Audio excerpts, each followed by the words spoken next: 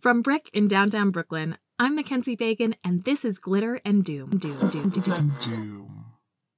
Hey everyone. So, I'm not at Brick in downtown Brooklyn. I am at my house, which hopefully you are too. We were hard at work lining up guests for our second season of Glitter and Doom when coronavirus hit New York, and, well, it changed everything.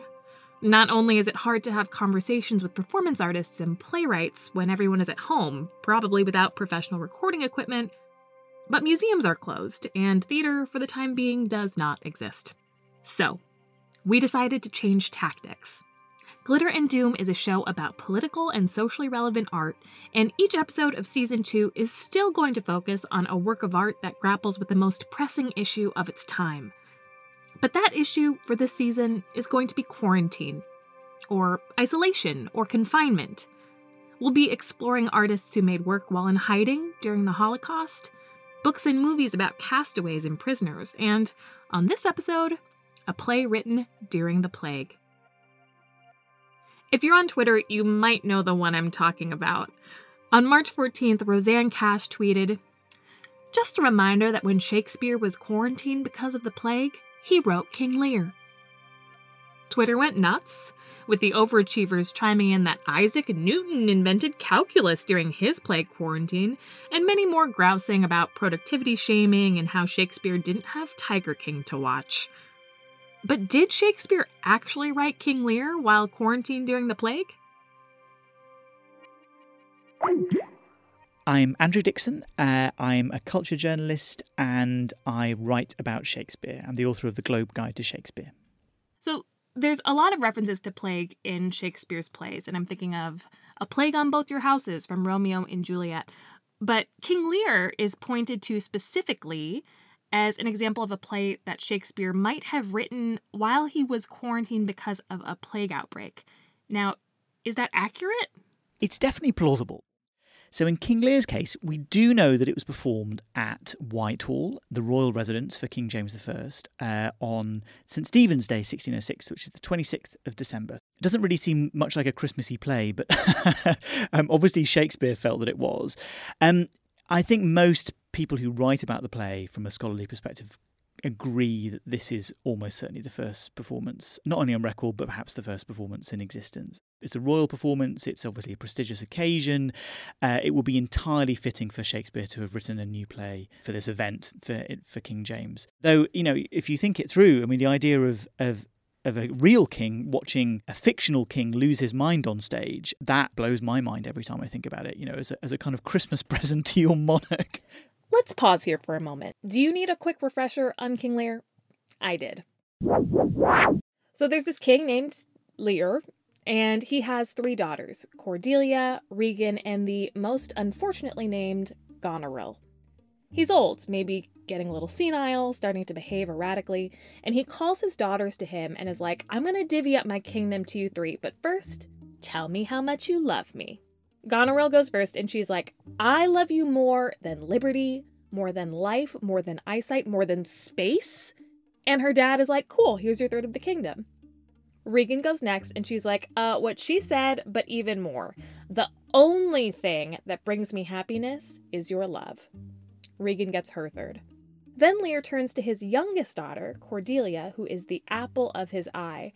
She's pretty, she's honest, she has a good heart, and she's the only daughter who actually gives a shit about her father. But when Lear says to her, "What can you say to draw a 1/3 more opulent than your sisters?" Cordelia says, "Nothing, my lord." "Nothing?" "Nothing." "Nothing will come of nothing. Speak again." But she refuses to give some bullshit over-the-top answer about how much she loves him, and she pays for it. Lear disowns her on the spot. And now that he's given his kingdom to his 2 other daughters, Lear finds himself dependent on their kindness, and they don't have any. Neither Regan nor Goneril wants her dad and his 100 knights to come live with them, and Lear is cast out onto the heath, exposed to the elements, raging against his ingrate daughters. Blow, winds, and crack your cheeks.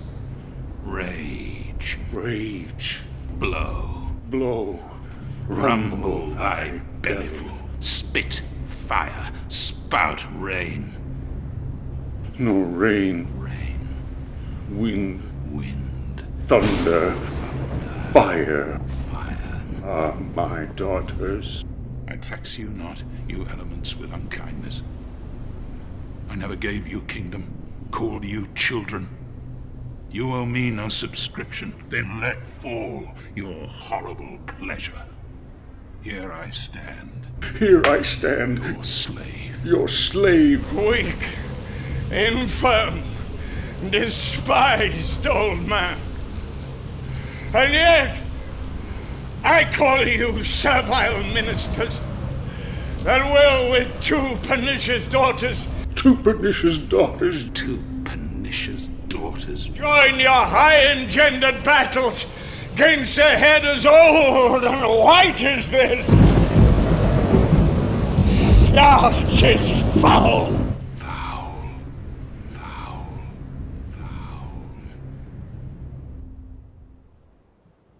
A bunch of other stuff happens. There's a mock trial, a love triangle, sororicide, the Earl of Gloucester gets his eyes gouged out, and, spoiler alert, pretty much everyone dies. At the end, Lear comes out carrying Cordelia's body and says, "Howl, howl, howl, howl." It's a masterpiece, but boy is it fucking bleak. Something Shakespeare could have maybe written in a period when he was thinking a lot about death. So, back to when it was written. So if 1606 is when we are placing the performance, can we assume that it was written... Well, how long did it take Shakespeare to write his plays? All Shakespearean scholars would give that eye teeth to be able to know. We have no idea how long it took Shakespeare to write any of his plays, unfortunately. You know, if it's performed at the end of 1606, it will have been written either that year in 1606 or just possibly at the end of 1605. We know there's a huge plague outbreak in 1606 and that Shakespeare's theatres would have been closed. So yeah, it seems entirely plausible that he wrote the play during that period. And are there references or specific lines or scenes in King Lear that might point to a plague state of mind? I've long thought there is something in the play that, if not directly making reference to the idea that London is being consumed by a plague outbreak, I think there's something about that sense of chaos and anxiety in the play, the sense of a world being turned upside down, kind of collapsing in on itself, that does seem to speak to that. If you try and imagine what it would have been like in London at the time of the plague outbreak, the streets would have been empty, people would have been huddled in their houses, there'd be red crosses on people's doors because that's what you're required to do if you had a case in the house, so people knew to steer clear. Doctors and anyone caring for the sick had to walk with a red cane 6 feet across as they were walking down the street, so people knew to steer clear of them. All of this stuff is going on. The church bells are ringing the entire time because of funerals. There's something of that atmosphere, I think, in the play.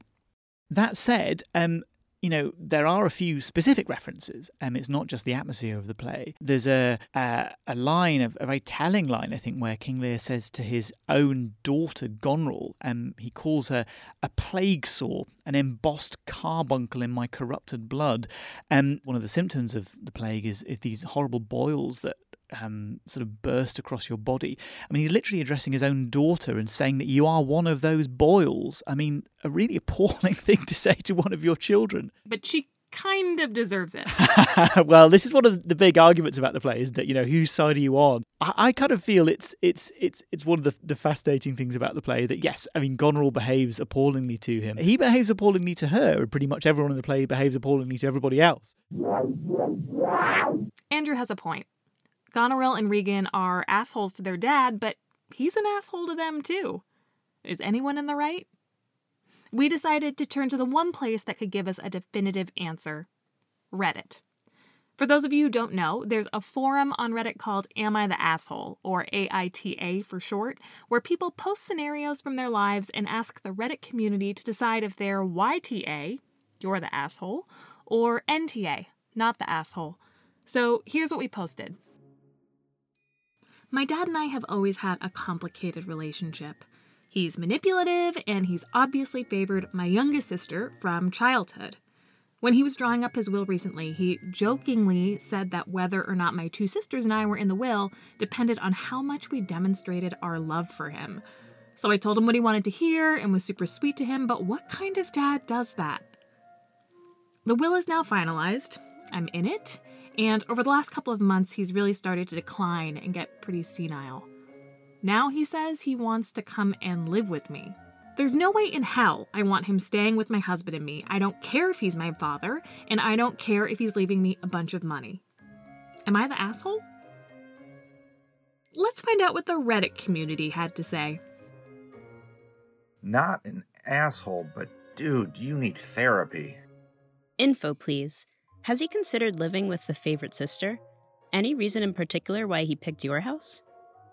The favorite sister lives in France now. He wants to live alternately with me and my other sister, who also told me she faked all her affection to get in the will. Not the asshole for not wanting him to live with you. You are kind of the asshole for manipulating him for financial gain.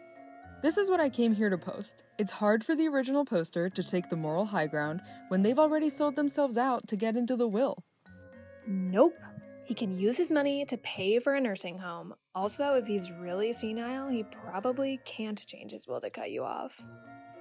You're the asshole because this is the plot of King Lear.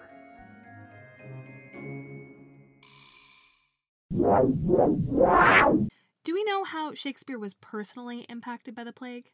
Basically, outbreaks of bubonic plague happened throughout Shakespeare's lifetime. At the moment there was an outbreak of plague and above a set number of people died, the authorities rushed to close the theatres. They stopped public performances of any kind. They stopped gatherings in public because it was thought at the time, and we now know that bubonic plague is transmitted by fleas carried by rats. So actually staying at home was a very dangerous thing to do because there'll be probably rats living in your house in 1598 or whatever. But the authorities thought that it was transmitted a bit like the coronavirus is, by being in the air and by sort of droplets and all of this kind of stuff. So the first thing they did whenever there was an outbreak of plague was that they shut the theatres. And sometimes the theatres remained closed for months and months at a time. There's an amazing statistic that I discovered when I was researching King Lear and the plague, which is that theatres were closed between 1603 and 1613 for a total of 78 months, which is about 60% of the time. So during the latter half of Shakespeare's working life, theatres were more often closed than they were open.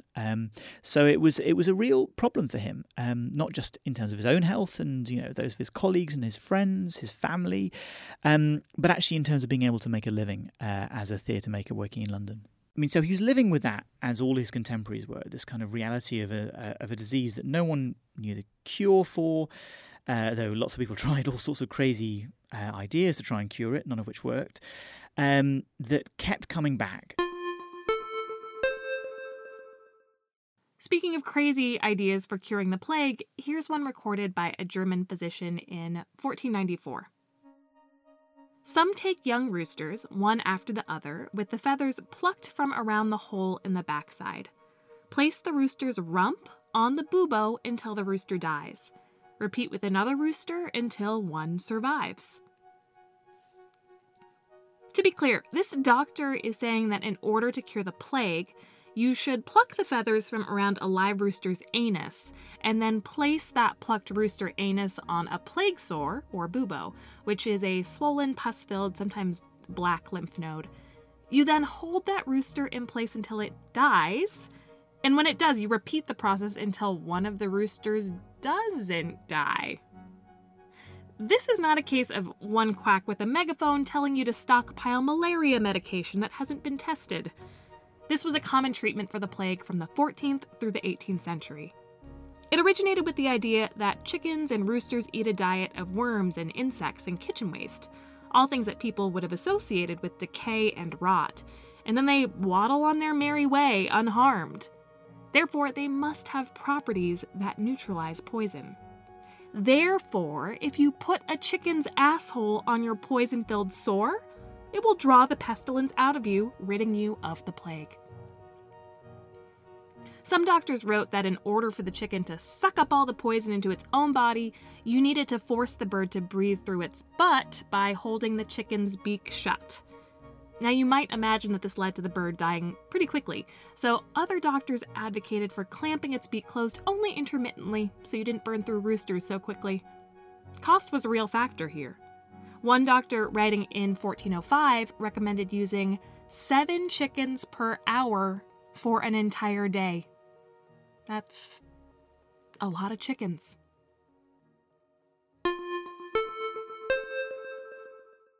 There's been this meme going around during the coronavirus outbreak around, the King Lear theory and the idea that Shakespeare wrote it in quarantine, and almost as a kind of productivity shaming thing, how dare you just sort of sit there watching TikTok videos and checking the news when you should be writing King Lear. Actually, in some ways, the idea that Shakespeare looked forward to these plague outbreaks somehow, or looked forward to the idea of being quarantined at home so he could get on with some writing, is so far from the truth. Jacobean London was a small city, certainly by contemporary standards. As well as knowing lots of people in the city, he will have known people who died. He will have known friends and family who died, extended family. It would have been an absolutely omnipresent part of his life in a way that I don't think we can really imagine now. We know one very striking thing, which is that in that 1606 outbreak, the very bad one that hit London, his own landlady, a woman called Marie Mountjoy, died probably of plague. She died very young, and cause of death is not always recorded at this time. So we don't know if Shakespeare was in London at the time, and we don't know if his landlady died of the plague for sure, but it's possible that he was shut up in one of those houses that you mentioned that have a red cross painted on the door?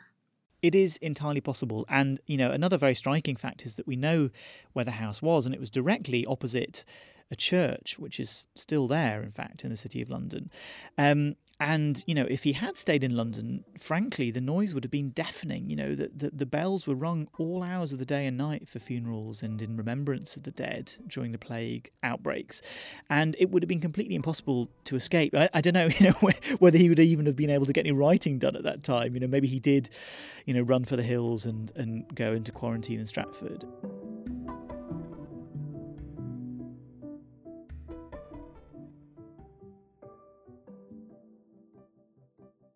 Listening to Andrew talking about the incessant tolling of church bells, it reminds me of the ambulance sirens here in Brooklyn.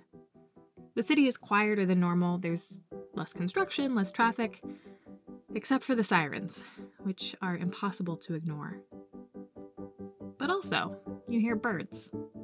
Were they always this loud, or am I just paying better attention now that I'm shut up in the house?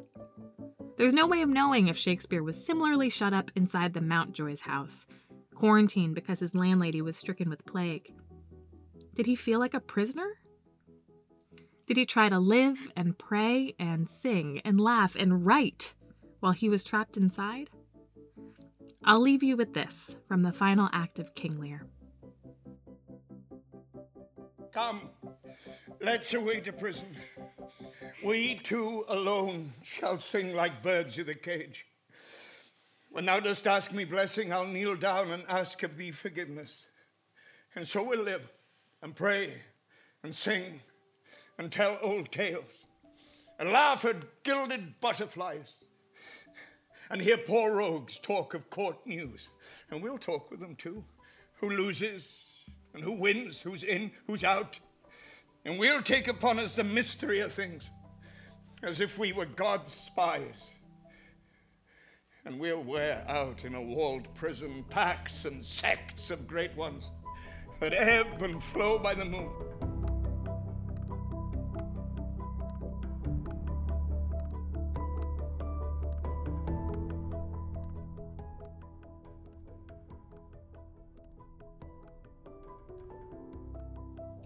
Glitter and Doom is hosted, produced, and written by me, Mackenzie Fagan. It's produced and edited by Isabel Alcantara. Our executive producers are Jonathan Leaf, Sasha Matthias, and Aziz Isham.